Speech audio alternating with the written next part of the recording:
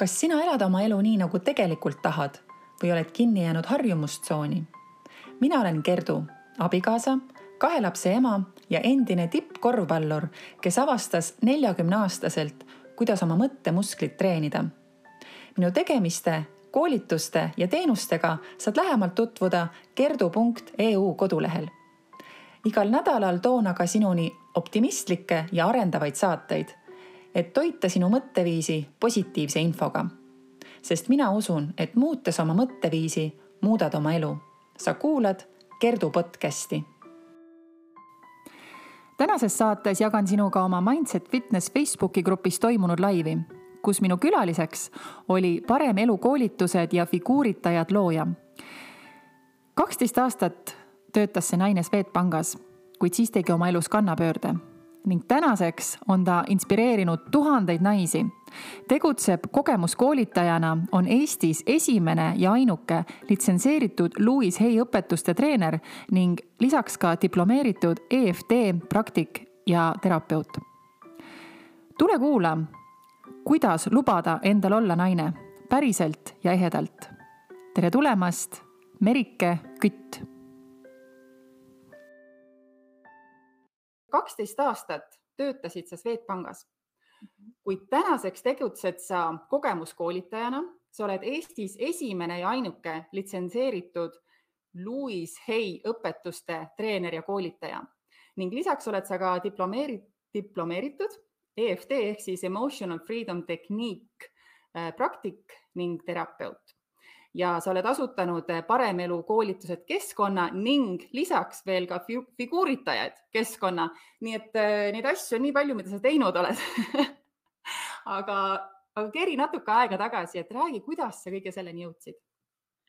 Aitäh sulle. Ja et kui ma seda kuulan, siis ma mõtlen, et see tõesti on kõik see, mida ma olen teinud ja teen. Ja ma täna saan tõesti öelda, et esiteks ma olen tõesti hästi tänulik, et ma saan Kerdu sinuga siin laivis olla ja ma tahan kohe seda ära öelda, et mina olen see inimene, kes usub, et juhuseid elus ei ole. Ja kui ma sinu kodulehe lahti tegin, siis ma nägin seal seda sama lauset, mis on elus mind alati juhtinud, just see mõttemuskli treenimine, eks ole, et muutes oma mõtlemist, muudad oma elu. Ja ma ei teadnud sellest tõesti mitte midagi. Ja kui ma täna siin istun ja räägin ja jagan oma kogemusi, siis ma arvan, et ma ei oleks mitte iial julgenud uskuda, arvata, et ma teen seda, mida ma täna teen. Ja kui ma nüüd keringi ajas tagasi, siis tõepoolest, kui ma pangas töötasin, siis seal hakkas mul järjest rohkem tunduma see, et ma tahan inimestega rohkem olla lähemal, rohkem koostööd teha selles, et aidata neid lähemale nende enda unistustele, nende enda tegevustele, mis panevad silma särama ja mis tekitavad neid liblikaid kõhuseks. Ja see on nagu see koht, kus ma saangi öelda, et tänu pangas töötamisele ma sain inspiratsiooni ja ma mäletan seda, et ma saan tõesti täna öelda seda, et see pisik, et hakata üldse seda tegema või see julgus tuli mul sellest, kui meid koolitas kõigile tuttav Peep Vain.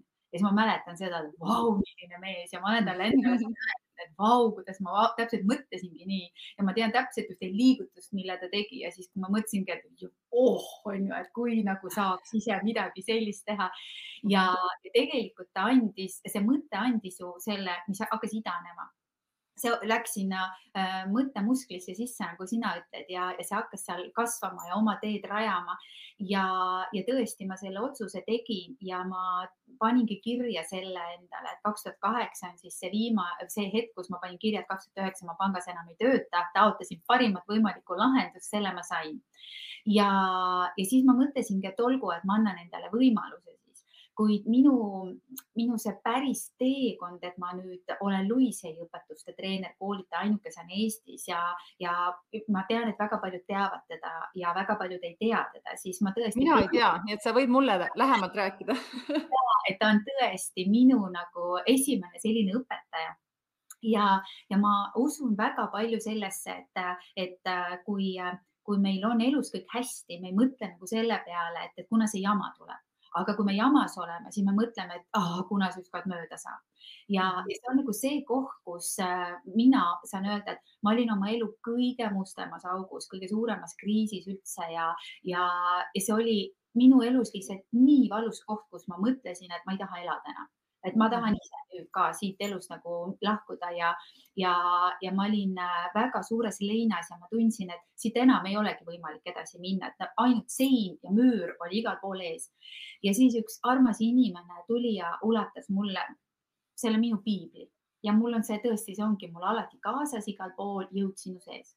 Ja see oli see ajaloo hetk ehk see pöördepunkt minu elus, kus ma sain aru, et midagi saab ja tuleb teha teisiti. Ehk kas ma valin jääda sinna, et kui halb kõik on, kui paha kõik on, eks ole, või ehk sinna ohvri rolli või ma valin selle, et milline on lahendus, kuidas saab teisiti, kuidas saab sellest august välja.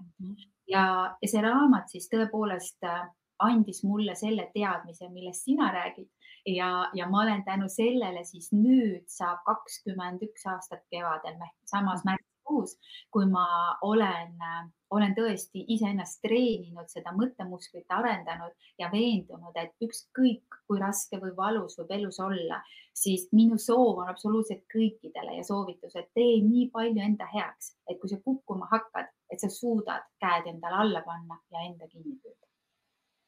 Väga ilusasti öeldud. Aitäh ja see on see koht, mida ma tõesti kõikidele alati soovitan, et meil on oluline, et need sõbrad ja kõik on lähedased meil olemas, aga see, mis me ise ära saame teha. Ja siis tekkis see meeletu inspiratsioon, et see töötab, see mõttemustrite muutmine töötab, eks see oli nii põnev.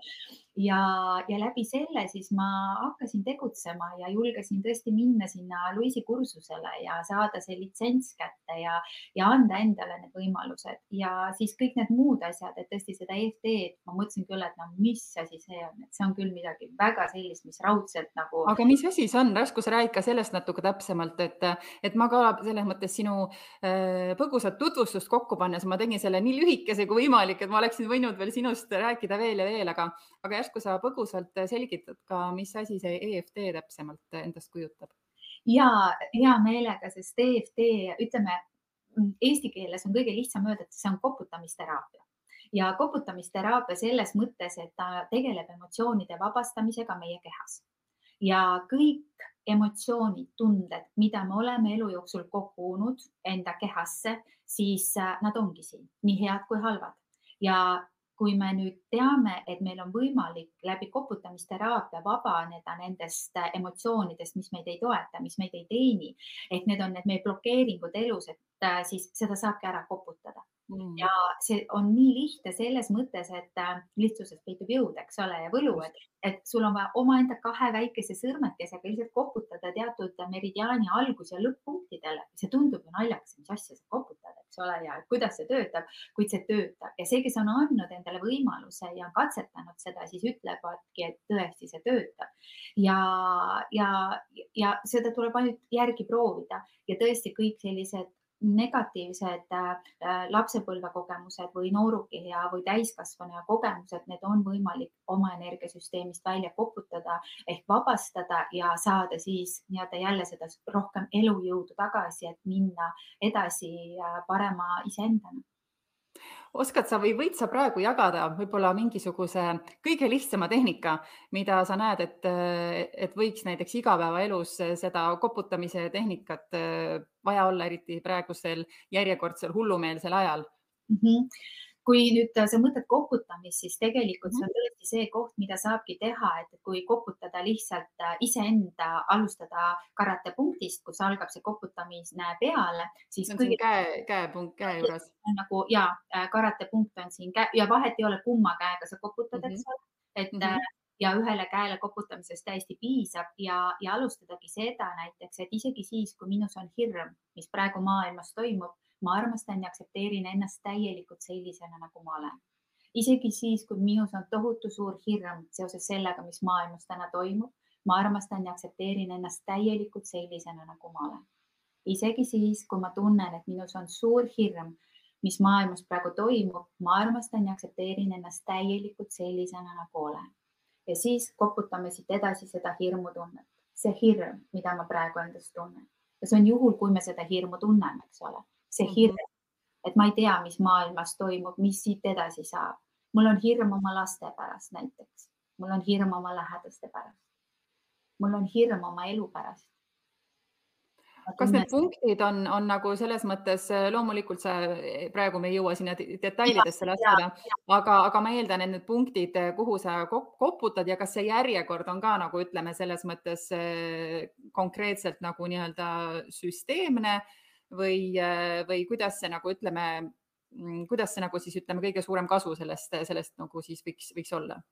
Kõige suurem kasu ongi see, kui siin tuleb karatepunkti teha 3 kordust. Ehk see tunne, mida sa tahad või emotsioon ära koputada, nii nagu me tegime alguses, tulebki 3 korda siin seda rahulikult öelda. Seda võib võtta rahulikumas tempos, eks ole.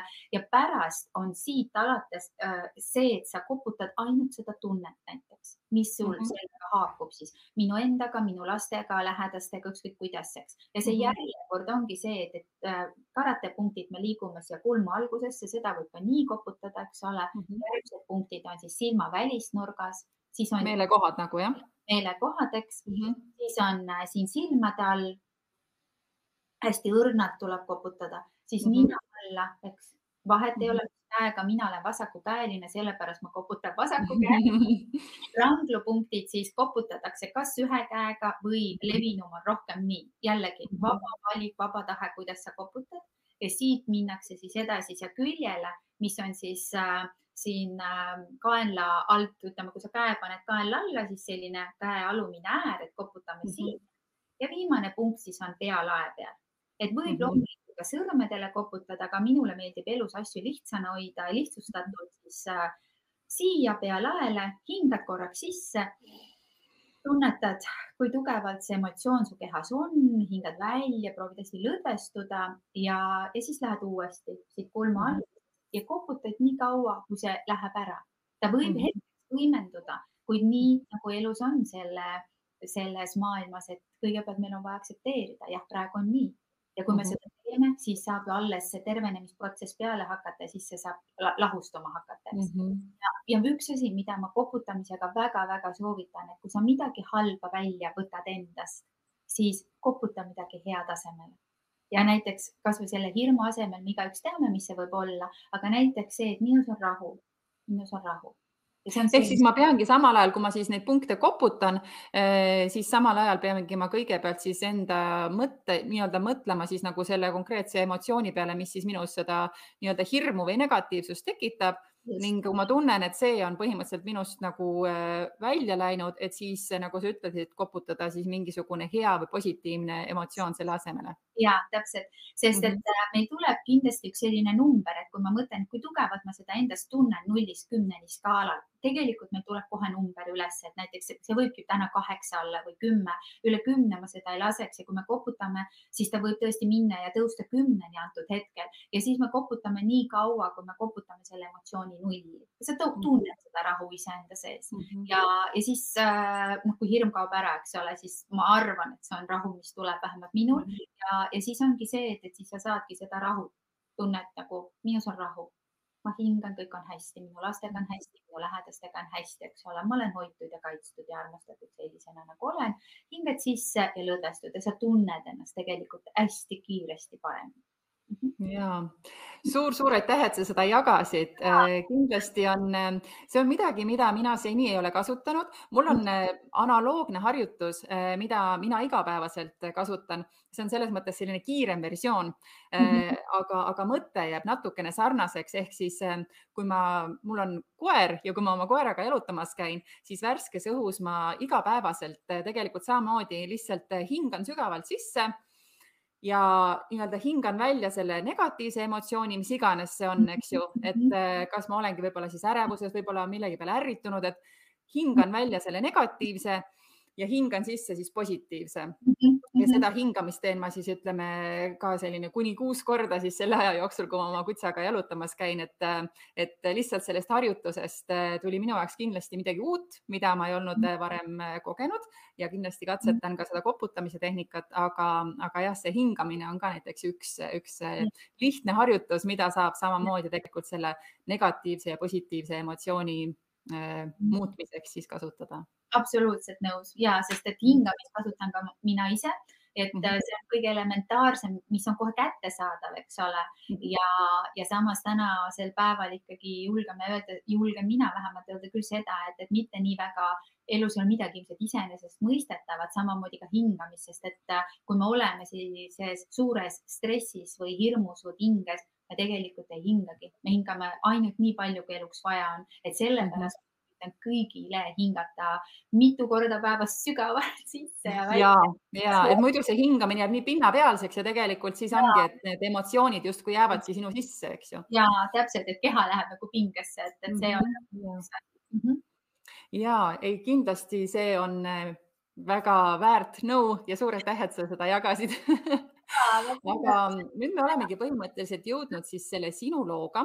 Nagu ma ütlesingi, et ma arvan, et sellest võiks veel pikemalt rääkida, aga sellest, et kuidas tegelikult siis Swedbankis 12 aastat töötanud naisest on tänaseks saanud täiesti nii-öelda oma elu kujundaja, sellepärast et kui ma lugesin ka sinu kodulehelt paremelu.ee sinu tegemiste kohta ja kui ma sain aru, et kui paljude naiste elu sa tänaseks oled juba puudutanud ja kuidas sa seda jätkuvalt suurendad, lisaks veel siis ka, ma eeldan, et see on see sinu uuem looming, on siis see figuuritajad.ee, eks.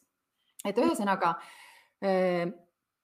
kuidas sa oled siis jõudnud sellise nii-öelda suure kogukonnani ja kuidas sa siis igapäevaselt, sa oledki öelnud, et sinu nii-öelda hüüdlaused, nagu me enne rääkisime, ongi näiteks, et kallis naine, sa oled väärtuslik ja alati piisav, on näiteks üks. Et võib-olla siis räägiksimegi rohkem sellest sinu kogukonnast ja see, kuidas sa oled jõudnud nende naisteni ja kuidas sa igapäevaselt naisi saad toetada oma tegemiste, kogemuste ja kõige muuga. Ja seesama lause, et sa oled alati väärtuslik ja piisav. Ma usun seda, et see on ülioluline meil endal iga päev öelda. Ma saan aru sellest, et naised on erineva taustaga selles mõttes juba, et millises peres nad on kasvanud ja kuidas ja mismoodi neid on õpetatud ja toetatud. Aga see lause on see, mida minul oli üliraske endale öelda. Ja see, kui sa ütled, et see kogukond, mille ma loonud olen, siis tõesti, see on olnud väga järjepidev nagu töö või tegutsemine, sest et mul oli ju see mõte, et no ma proovin, et kas ja kus ja kuidas. Ja ma usun seda, et me harmoneerume nende naistega, kellega meil on midagi jagada, midagi öelda ja seesama lause on väga paljusid puudutanud, kellega me oleme siis nii-öelda nagu sinna kas kogukonda või erinevatesse koolitustesse kokkusaamistele sattunud, sest nagu ma ütlesin, juhuseid ei ole, aga noh, me satume, me tõmbame neid ligi ja kui palju ma olen näinud pisaraid ja hiljem tänupisaraid läbi selle, kus naine on tundnud ära, et loomulikult ma olen ju väärtuslik, hoolimata oma minevikust, hoolimata sellest, kes või mis ma olen või kes on minu vanemad, milline on mu lapsepõlv, sest ma ise olen sellisest keerulisemast lapsepõlvest ja ma tean, kui oluline on, et jõuda ühel hetkel siia, kus ma ka täna olen, et julgeda rääkida ja avalikkuse ees seda, et kui oluline on olla väärtuslik ja just nimelt läbi selle, et sa oled piisav igal hetkel. Ja see kogukonnas, mis me teeme, ongi see, et me tunnustame üksteist, me jagame seda, mis meil on hingel, mis on oluline ja kasvõi seesama asi, et me vahel olemegi justkui sellised otse välja öeldes nagu ära kuivanud õied, kes enam ei siruta kätt isegi mitte veeklaasi järele, sest seda jõudu pole Ja siis seesama, mida mina väga-väga soovin naistele alati öelda, et kevadel tuleb see hästi ehedalt välja, et see õide puhkamine, et kui me iseendale seda vett ei anna, kui me hingetoitu ei anna, siis me närbumegi ära ja teine versioon on see, et kas on keegi kuskil, kes siis annaks, et keegi teine teeks meie heaks midagi. Kuid me teame seda, et tehakse, aga see algab ju siit, et mul on endal vaja alustada kuskilt peale. Ja ma arvan, et see kõige suurem pai, mis minule endale tagasi tuleb, on see, kui ma näen sära naiste silmides. Ma näen seda sära, et nad on julgenud teha otsuse ja valida ennast ja puhkada õide ja julgeda rääkida, mis on siin südamel. Ja kui huvitav on see, et naised ütlevad, et aga keegi ei jooksnudki ära ja keegi ei löönudki mind maha ja selleks, aga me ei julge rääkida, et kui väga paljudel naistel on olnud see, mida minule kodus öeldi, et laps räägib siis, kui kana pissib. Ja kui me oleme nagu uskumuste kogumideks, siis ongi tegelikult meil väga keeruline võib-olla tänasel päeval vaadata silma inimestele või rääkida või jagada, mis on minu sees, sest keegi nagu nii kuule mind. Et see on see, millest ma nii väga soovin aidatagi naisi läbi, eks, ja teatud kursustel on jah ainult naised, aga teatud kursustel on ka mehed, on ju, ja samas on meedki öelnud, et nii vajalik on see teema, et seda rääkida ja jagada. Ja kindlasti.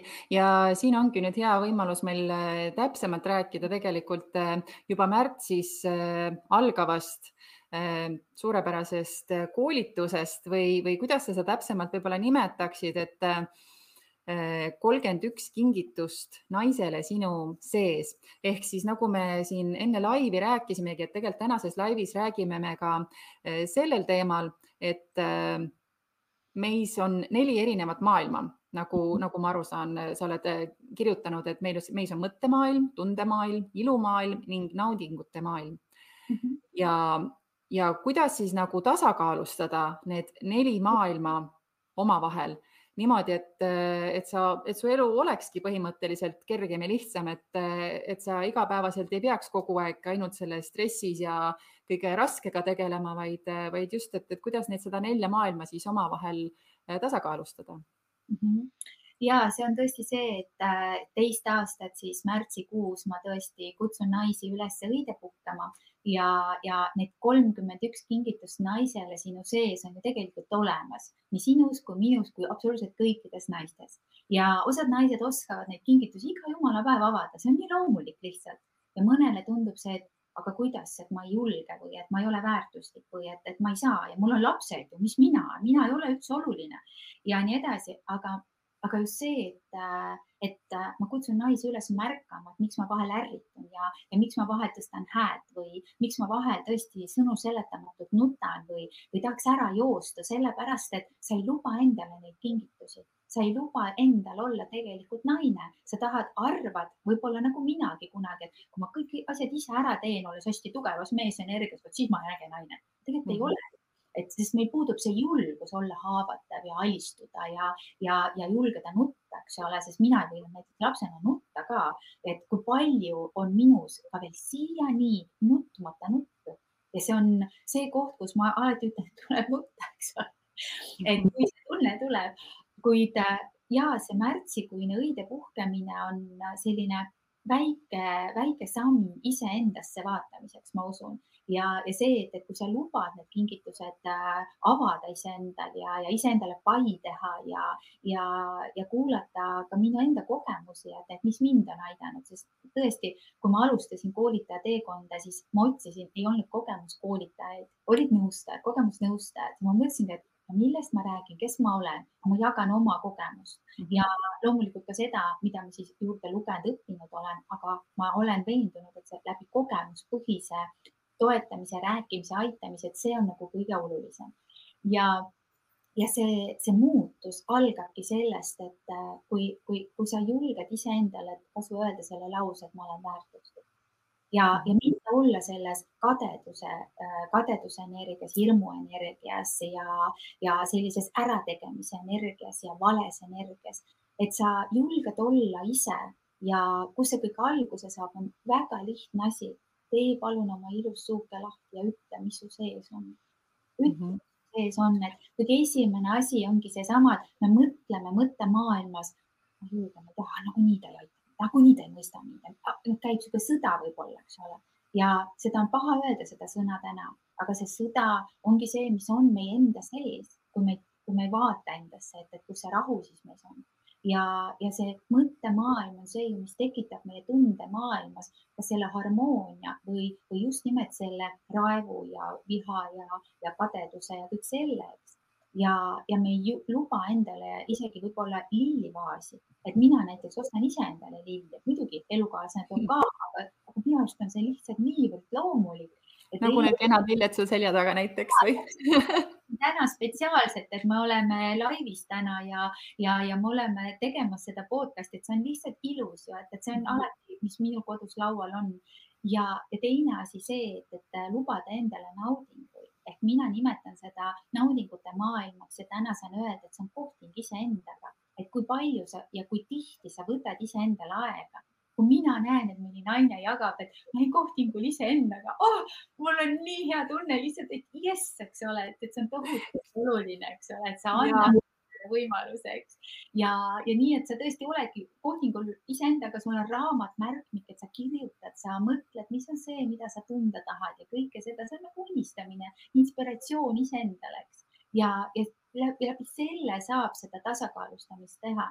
Ja üks selline minu nipp või nõks, mida ma väga-väga soovitan, on see, et kui me rääkisime koputamisest ja me rääkisime hingamisest, siis kõige lihtsam veel, mida saab teha, et kui sa märkad, et sa oled oma selles negatiivses mõttemullis, et sa ütled stopp, aitab nendele mõtetele, et sa ei anna nendele rohkem energiat, et sa hakkad nagu märkama seda, et mis ma tegelikult tahan, mis on mu tegelikud asjad elus, et kas on ainult nii-öelda lutipudel ja mähkmed ja pesu ja söögi tegemine, triikimine, viikimine, poes käimine või on midagi enamat, mida mina tegelikult tahan.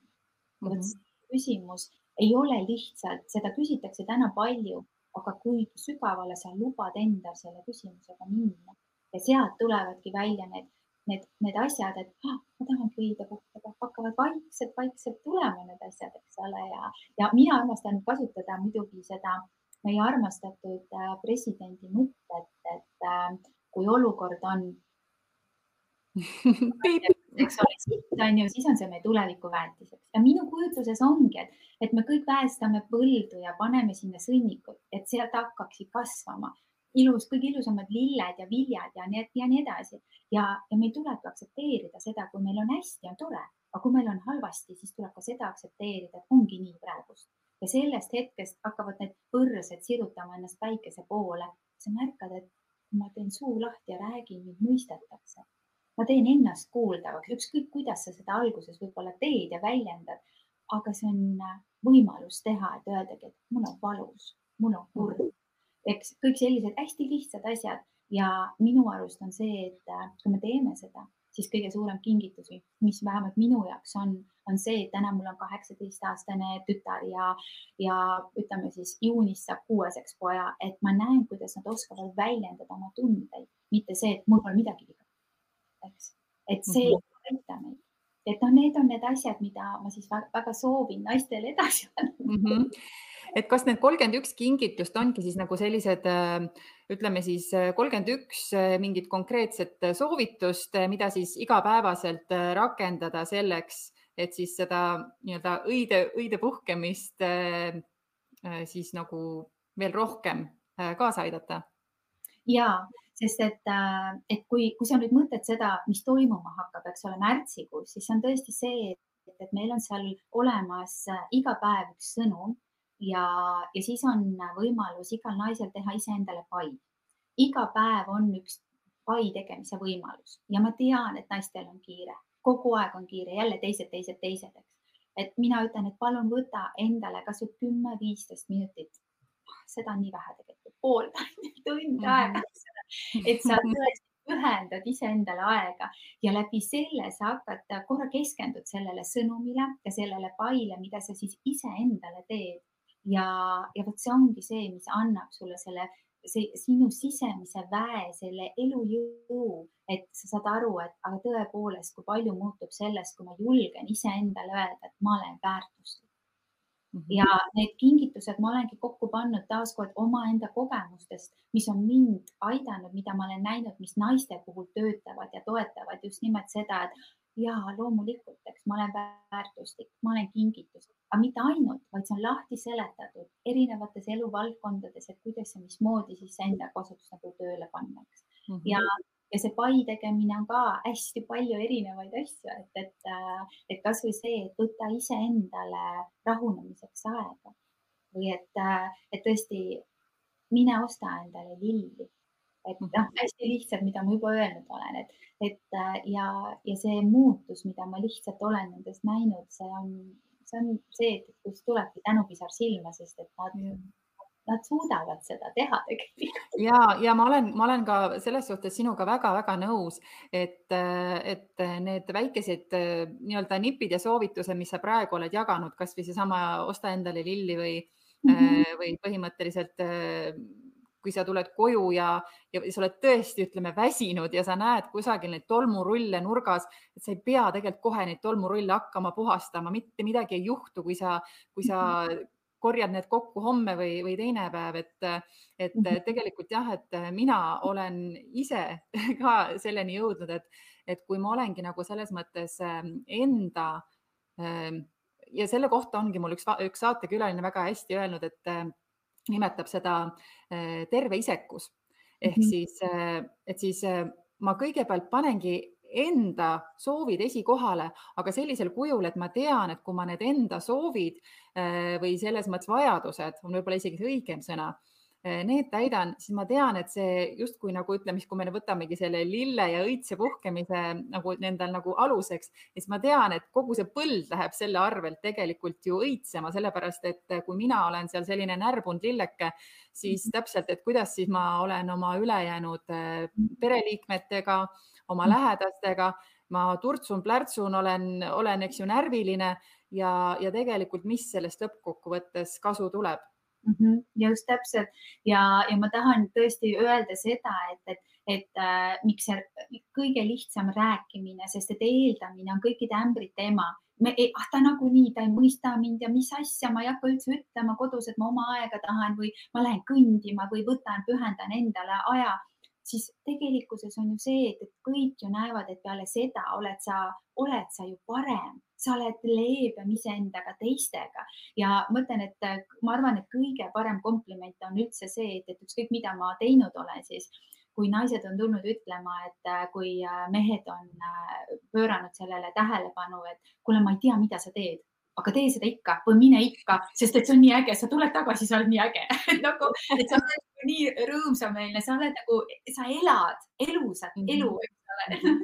Et see on minu arust. Tegelikult, mida see naine teeb, see naine tegelikult võtabki selle aja iseendale ja ta tegelikult täidabki selle enda vaasi ära, ütleme nii, ja siis ta tuleb koju ja temast kiirgab välja see hoopis teistsugune energia kui see, mis ta nagu võib-olla siis oli nagu enne seda sündmust või üritust või mis iganes, siis see tema jaoks see oluline vajadus on, mida ta täitma läheb, eks. Ja siis vaata, sa ütlesid hästi, et see vaas on täidetud heade emotsioonidega, kuid mina olen kasutanud oma õpetaja Luisi mõtet, et me sageli teeme ennast selliseks prügikastiks, et me oleme, see sisemine prügikast on nii täis, et see samamoodi hakkab üle ajama, aga seda on negatiivset ja kõik hakkavad sellega pihta saama, eks ole. Ja mul on ka öeldud seda, et tikku tõmbad ja läheb terve küla, eks ole. Oleme kõik seda kogenud, sellepärast, et see ongi see, et kui me ei täida oma tassi, kui me ei aktsepteeri ennast ja seda, et meil on seda vaja, et siis juhtubki see, et hakkab seda prügi lendama, eks ole, ja sellepärast on oluline sellega tegeleda iseendaga ja me kõik teame seda, kuid siin on üks aga. See üks aga on see, et ma olen täiesti veendunud, et see, mida me räägime Kerdu praegu, seda ju kõik tegelikult teavad enam. Muidugi. Kui paljud seda praktiseerivad ja teevad ja viivad praktikasse. Mina ütlen alati inimestele, et palun iga päev tehke ühte asja teistmoodi ja sa märkad neid väikseid muutusi. Aga see, et ma loen tohutut raamatut, ma käin tohutut kursustel, aga ma ei tee seda muudatust. Ei praktiseeri. Ja ei praktiseeri, et siis ma alati mõtlen, et miks sa seda teed nagu, et vahel on kahju mõnest inimesest, aga ma ei saa teha mitte midagi sinna, sest see on valik. Et viia oma teadmisi praktikasse ja sa märkad seda muutust, et minu arust on see nagu üks väga-väga oluline koht, et nüüd aitab, et ma otsustan, et vot nüüd ma teen ja ei lase sellel elu vahele tulla. Ja näiteks ütleme see sama põhjus, mida tegelikult hästi paljud just ütleme siis naised ja emad, kuna mina olen ka 2 lapse ema, minul on siis 12-aastane poeg ja 6-aastane tütar ja samamoodi ma tean väga hästi, mis tunne see on, et kui su päevad on põhimõtteliselt nii tempokad, et sa tood ja viid ja teed süüa ja koristad ja kõike muud sinna vahele. Aga ometigi just ütleme siis, kui mina avastasin selle sama võtme, millest praegu sina ka räägid, et kogu see õidepuhkamise teema, ehk siis kui ma hakkasin teadlikult nagu ma mainisin enda vajadustele rõhku pöörama, siis ma tegelikult muutsin täiesti enda päevaplaani. Ehk siis mina olin kogu elu arvanud, et mina olen see öökull, et hommikuti mina varem ei ärka. Alguses, kui mul lapsed olid veel väiksemad, siis ma tegin 15 minutit enne lapsi, ärkasin ma üles ja tegin neile kiiresti pudru valmis, et ma saaksin võimalikult kaua magada, eks. Aga siis, kui ma hakkasingi tegelikult jõudma nagu selleni, mida ma tegelikult teha tahan ja ma sain aru, et mul ei olegi aega selleks, siis ma muutsin enda päevarütmi ja ma hakkasin enne lapsi üles ärkama tund aega ja siis rohkem ja rohkem, ehk siis lõpuks minust on tänaseks saanud hommikuinimene. Ma võin täitsa vabalt üles ärgata kell 5 hommikul, kui ma tean, et mul on mingisugune projekt, mingi mõte, mida ma tahan ellu viia. Ja ma tunnengi, et tegelikult see, et ma hakkasin enne lapsi üles ärkama, ehk siis ma tegin kõigepealt ära need tegevused, mida ma tegelikult teha tahan, mis aitavad mul jälle sammukese lähemale jõuda minu unistustele, minu eesmärkidele. Ja ma tegin need kõige esimese asjana ära ja siis ma jõudsin veel sinna juurde teha oma muud tegevused, mis mu hommikurutiini puudutavad. Ja siis ma läksin lapsi üles ajama ja ma olin ka justkui nagu teine naine, nagu sa ütlesid, et osad mehed ütlevad, et mida iganes sa teed, tee seda, eks ju. Ja ma olingi täpselt seesama naine. Ma olen heas tujus, ma olen selline kannatlik ja põhimõtteliselt, sest minu jaoks on nagu need kõige olulisem asi tänasel päeval selles mõttes on tehtud, et ma sain sammukese jälle enda unistusele lähemale. Ja vaata väga paljud, kuidas ma ütlen, mõtlevad ka minust niimoodi, et mida kõike ma teen selleks, et mul oleks hea ja tore ja mul oleks energiat ja positiivne. Ja siis vahel on öeldud, et ei, et see ei saa üldse võimalik olla, et Merike nii positiivne on. Siis ma olen alati öelnud, aga tule ja küsi, et loomulikult ei ole, sest et elu käibki nagu aktsiaturud üles-alla, eks ole. Et nagu ma ütlesin, et isegi kui me oleme seal alumises otsas, et siis on oluline endale need käed alla panna, et mis ma siis juba tean ja õppinud ja kogenud olen, eks. Et see on nagu väga-väga oluline. Ja teine asi just see, et ma teen hästi lihtsaid asju igapäevaselt selleks, et tunda ennast nagu hästi. Et ma ei mediteeri tunde ja ma ei taha nagu otsida pidevalt seda, et kas mul on veel midagi elus, mida lahendada või et äkki kuskil on veel mingi muster, kus ma kinni olen. Ma elan siin ja praegu ja kui tuleb mingi teema, ma tegelen sellega. Ma ei taha nagu meeletult kaevata kuskil, eks ole, et ma lihtsalt lubangi olla selles voos ja samamoodi nagu sa ütled, et mulle meeldib ka, kui vaja, tõused üles, teed mingid asjad ära ja samas kas või öösel, et vahet ei ole kuna, aga sa teed ära. Ja see on nagu nii hea tunne, et kui sa saad seda teha siis, kui sul on hea olla, eks ole. Nii et need on need lihtsad asjad ja mulle meeldivad need lihtsad rutiinid, mida ma olen jaganud, et kui ma hommikul ärkan, minu esimene asi ongi see, et loomulikult, et täna on ilus päev, mis mu mõtted lihtsalt jooksevad, aga mis on minu jaoks olnud aastaid see, et ma lähen hommikul kööki ja ma tõmban tikust tuld. Ma panen küüla põlema ja ma tunnen seda, kuidas sellega lööb nagu kogu elamine, mina ise nagu särama või see energia hakkab tulema, see tuleenergia, mis ju paneb meid tegutsema. Ja siis keeran oma kalendrist lehe ja loen, mis sõnum on, eks ole, et mis ma siis kirjutanud tänase päeva kohta olen. Ja siis see kohvitassi tunne ja siis tunnen, et nüüd on hea. Et ei maksa mõelda, et me peame ei tea mida tegema, vaid lihtsalt asjad on need, mis tegelikult meid toidavad ja kui sul ei ole aega mediteerida või ka iga päev trennis käia või liikuda, siis tee endale midagi teistmoodi. See on minu sõnum alati olnud. ja ma ütlengi, et me oleme täiesti sarnase mõtteviisiga, et minu tegelikult ka see hommikurutiin ongi 15 minutit kokku ja ma teen 5 minutit, teengi selliseid enda jaoks nagu nimetatud tervisesnäkke, mediteerimist, siis ma teen sellise lihtsa võimlemise, mis tõmbab mul ka samamoodi energia käima ning ma seostan kõik selle siis kohvi joomise ümber, ehk siis nagu samas ma saangi rahus selle esimese tassi kohvi ära juua ja samas ma saan need mõtted endal paberile kirja panna. Ehk siis tegelikult jällegi tõesti see ei võtagi ka üleüldse nii kaua aega, sest et nagu ma ütlesin, tänapäeval siiamaani on mu päevad väga tempokad ja mul ei ole hetkel sellist aega, et tundide kaupa hommikuti mediteerida või raamatuid lugeda ja nii edasi. Absoluutselt ja et lihtsalt see ongi, et vahepeal ma arvan ja naised on öelnud, et aga kui seda kõike teha, mida sa teed, et siis peab nii palju selleks aega olema. Ei ole, et see ongi see, et mõtle, mis on see, mida sa tahad teha. Et mulle väga meeldib vahepeal teha ka selliseid asju, et ma õhtul enne magama minekut panen kas või 2 lauset kirja või vahel isegi ainult paar sõna, et mille eest ma tänulik olen või mõtted, mida ma homme tunnen, et tahan teha ja vaatan, et kas see tunne, millega ma magama lähen, et kas see loob homme ennast. Vahel ei ole see üldse nii. Mõtled, et näed, eks, et öeldakse, et sina võid ju planeerida, eks ole, aga elu ise otsustab, kuidas asjad lähevad. Et lihtsalt võtkem asja nagu lihtsamalt on see minu sõnum, et mitte nagu see, et seegi ma pean seda tegema, seda ja seda. Meil on hea, kui meil plaan, kui meil on see suund, kuhu me liigume, aga kui jääb midagi tegemata või ei saa see nii hästi tehtud, siis mina tahan alati öelda, et palun ärge pahandage iseendaga, et mul on nagu see tunne, et me liiga palju nagu piitsutame ja nõuame iseendalt ja sellepärast me nagu närtsimegi vahel ära niimoodi, et ma enam ei jõua. Et sellepärast ma ütlengi, et kasvõi vähem korraga, et vähem on rohkem, et see on nagu kindlasti see üks oluline asi. Ja just, et see ongi siis vaata see koht, mis sa ka ennem ütlesid, et kui sa ütled iseendale, üks asi ongi see, mis mina tegelikult ka alles viimasel ajal tegelikult nagu tõeliselt ka tundma hakkasin, et üks asi on endale öelda seda, et ma olen väärtuslik, ma olen väärt seda, aga teine asi on seda nagu reaalselt endal lubada tunda.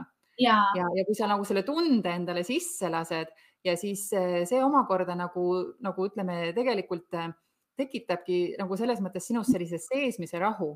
Ehk siis tegelikult, kui sa tunned seda tunnet, mitte ainult, et sa ei ütle endale seda, vaid ka sa tunned seda.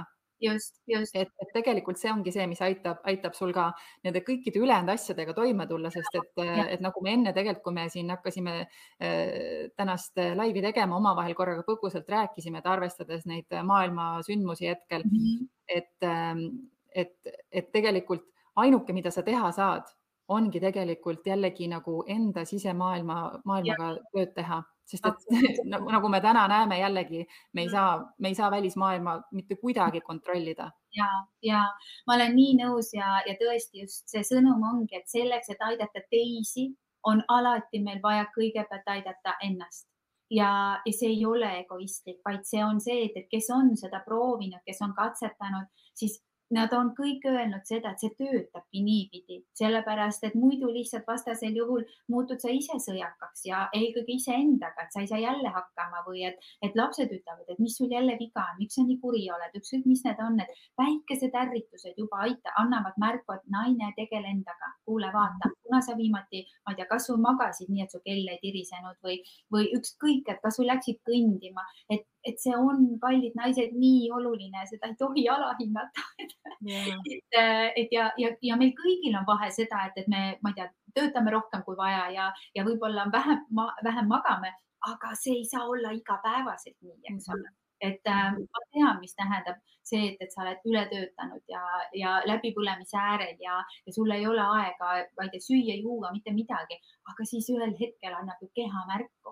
Keha annab märku, et kuule naine, mis sa nüüd teed, eks? Ja tõesti, et see rahu, mida ma tahan öelda, et see rahu on alati sinu sees olemas, alati. Sul tuleb vaja kas või seda endale meelde tuletada. Kõige suuremat kaost on alati see rahu siin sinu sees olemas. Ja kui sa seda lihtsalt korra meelde tuletad, siis sa märkad, et rahu ja see hakkab vaikselt tulema, eks ole. aga jah, et kui me isegi ei märka seda, et siis loomulikult ongi see, et me olemegi, nagu sa ütlesid, need oravad rattas, et emad on logistikadirektorid ja on ju, et lastega toimetada ja nii edasi, et ja. Just ja täpselt tegelikult siis, kui me jõuamegi nüüd tänase laivi algusesse, siis see ongi tegelikult põhjus, miks mina alustasin oma mindset fitness trennidega. Just sellepärast, et seda sama rahutunnet, muretsemist, negatiivsed emotsioonide nii-öelda, ma ütleks kontrollimist, aga võib-olla natukene nagu vähendamist, kõike seda tegelikult saabki ka treenida läbi lihtsate igapäevaste harjutuste, et tegelikult, kui sa jällegi nagu oskad nendele tähelepanu pöörata ja nagu sina korduvalt ütled, et kõige esimene samm ongi tegelikult see märkamine, et kui sa ei peagi oskama, sa võib-olla ei teagi, mis see lahendus on, aga kui sa näiteks homme juba esimese sammuna märkad, et kuule, praegu ma tahaksin kellegi peale nii-öelda pahandada või midagi öelda, aga juba sa märkad, et võib-olla sa endiselt oled endast väljas ja endiselt oled sa närvis, endiselt oled sa nii-öelda tunned neid emotsioone, mis sa tunned, aga võib-olla kui sa kas või märkad seda, on nii, et ohoh, midagi siin juba hakkab vaikselt muutuma. Ja just. Ja vot see ongi see koht, kus mina ütlen, et see on märkamine ja teine samm sealt edasi on, et ole iseenda vaatleja ja kõikide sündmuste vaatleja, et see, et ärme samastu nende asjadega, sest et nagu sina enne ütlesid ka, et me ei saa muuta midagi, aga me saame oma suhtumist muuta, me saame olla vaatlejad, et kas või ennast saab kõrvalt vaadelda, eks ole, miks ma nii reageerin või miks ma käitun, vabandust, et mul on alati see mõte kaasas käinud ja mida ma olen öelnud, et kuidas sina, Kertu, seda vaatad või tunnetad, et ma ütlen alati seda, et inimesed omavahel kunagi ei tülitse. Kas usud seda? On ju? Et nad omavahel ei tülitse? Ja, et inimesed omavahel ei tülitse.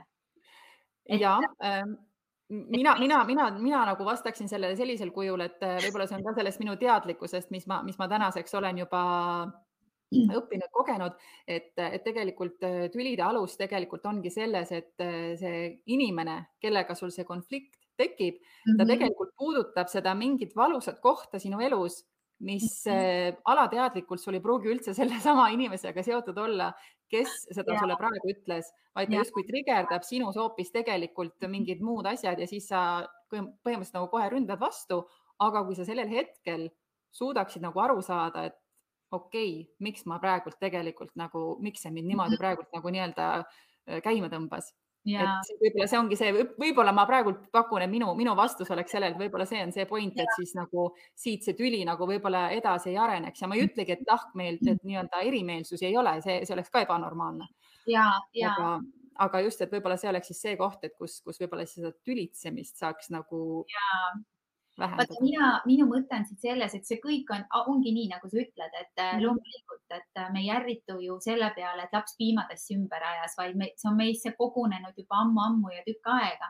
Et kui mina ütlen selle mõttega, et inimesed omavahel ei tülitse, siis ma mõtlen siin seda, et tülitsevad nende inimeste uskumused ja harjumused. Põhimõtteliselt on see sama ju, mis sa rääkisid, eks. Ja see ongi see, et kui sa nüüd oled nagu nende vaatleja, et oota, kes nüüd tülitseb, et see on sinu uskumus ja see on minu uskumused ja need omavahel ju annavad agu nii, kuidas saavad, eks ole. Ja see tulebki meie kodudest, meie lapsepõlvest, meie harjumustest, kuidas meid kasvatatud on, kuidas me oleme näinud, et ema, isa kodus teevad või need siis, kes meid kasvatanud on. Ja see on paratamatus, aga kui me valime selle vaatleja rolli, siis minu arust annab see niivõrd palju sellist selgust, et märgatagi, et mul ei ole ju selle asja peale mõtet solvuda või ma ei tea, pirtsutada või mida iganes, vaid et see lihtsalt on minu sees, aga see ei ole praegu see, mis lahendaks selle olukorra ära, et mis seal nagu tegelikult on, et need on sellised põnevad mängud, ütleks mina. Või siis saadagi aru, et tegelikult, et mis selle taga on, et sa praegu selle lapse peale ärritusid, kes selle piimatassi ümber ajas, sest tegelikult, nagu sa ütlesid, asi ei ole selles piimatassist, sest tegelikult selle piima sa ju koristad kokku ja midagi hullu ei juhtunud, aga mis seal taga on, miks sa tegelikult siis miks see tegelikult nii ärritas, eks? Et ühesõnaga, mulle tundub, et me nendel teemadel võiksime siin veel lobiseda pikemalt, aga nagu minu saated tavaliselt on sellised kuni tund aega, siis ma paraku hakkan seda tasapisi kokku tõmbama ning minu traditsiooniline küsimus ongi mul tavaliselt oma külalistele selline, et mis on sinu elus 3 peamist eduvõtit, mis on sulle kõige rohkem kasu toonud või sind aidanud? Seda 3 on päris selline keeruline välja tuua, et No, see on selline nii-öelda, võib-olla siis ütle nii palju, kui sul endal tuleb, piisab ka ühest.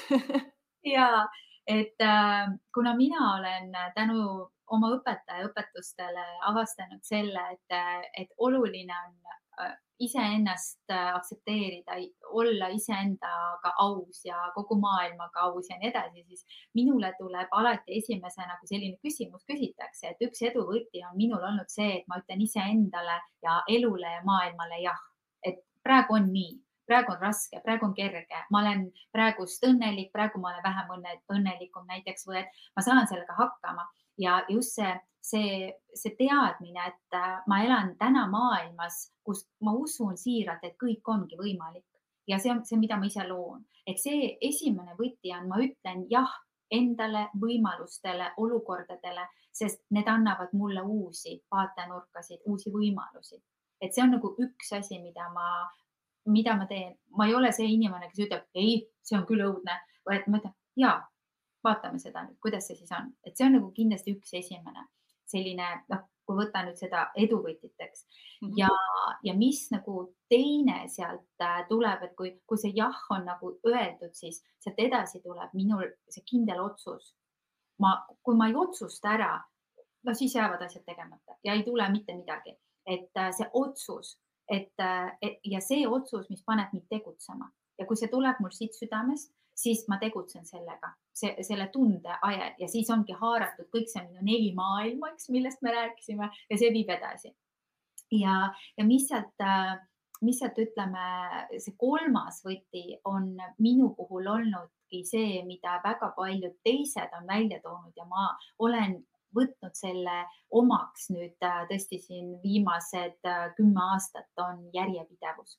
Kui sa midagi tahad ikkagi muuta, siis tee seda järjepidevalt, et mitte see, et ma ütlesin küll, et kõik on hästi ja treeni seda mõttemusklit, aga no ei töötaks. Ei töötagi, sul on vaja seda leebet järjepidevust, et sa tahad midagi päriselt muuta oma elus, et ja teatud asjad on nipsti ja muudetud, aga kõik ei lähe nii. Ja sul on vaja järjepidevust, et ükskõik mida sa teed. Ja see on mind nagu alati toetanud.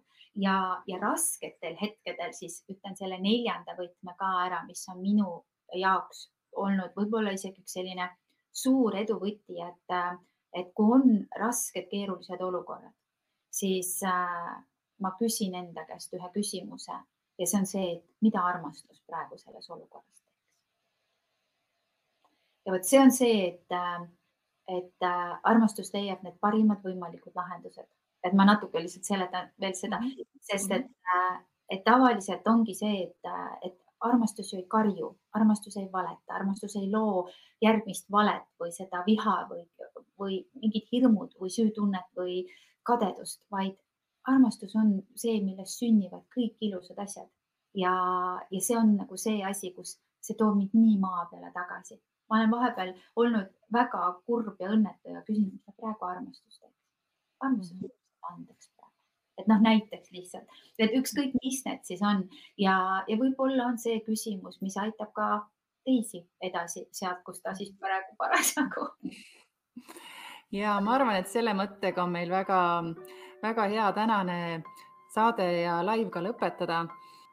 Ja aitäh sulle ka, Kerdu, kutsumast ja kõigile tõesti soovingi seda, et rahu, mis on sinu sees ja tõesti seda küsimust, et mida armastus teeb praeguses olukorras. Suur aitäh, et veetsid selle aja meiega. Kui sa tead kedagi, kellel tänasest saatest võiks kasu olla, siis jaga temaga saate linki. Kui aga soovid rohkem teada saada Merikese või tema koolituste kohta, siis vaata paremelu.ee lehelt. Ning kui soovid järgmist Mindset Fitness treeningut juba laivis näha, siis tule liitu Mindset Fitness Facebooki grupiga. Soovin sulle imelist nädala jätku ja pea meeles, muutes oma mõtteviisi, muudad oma elu.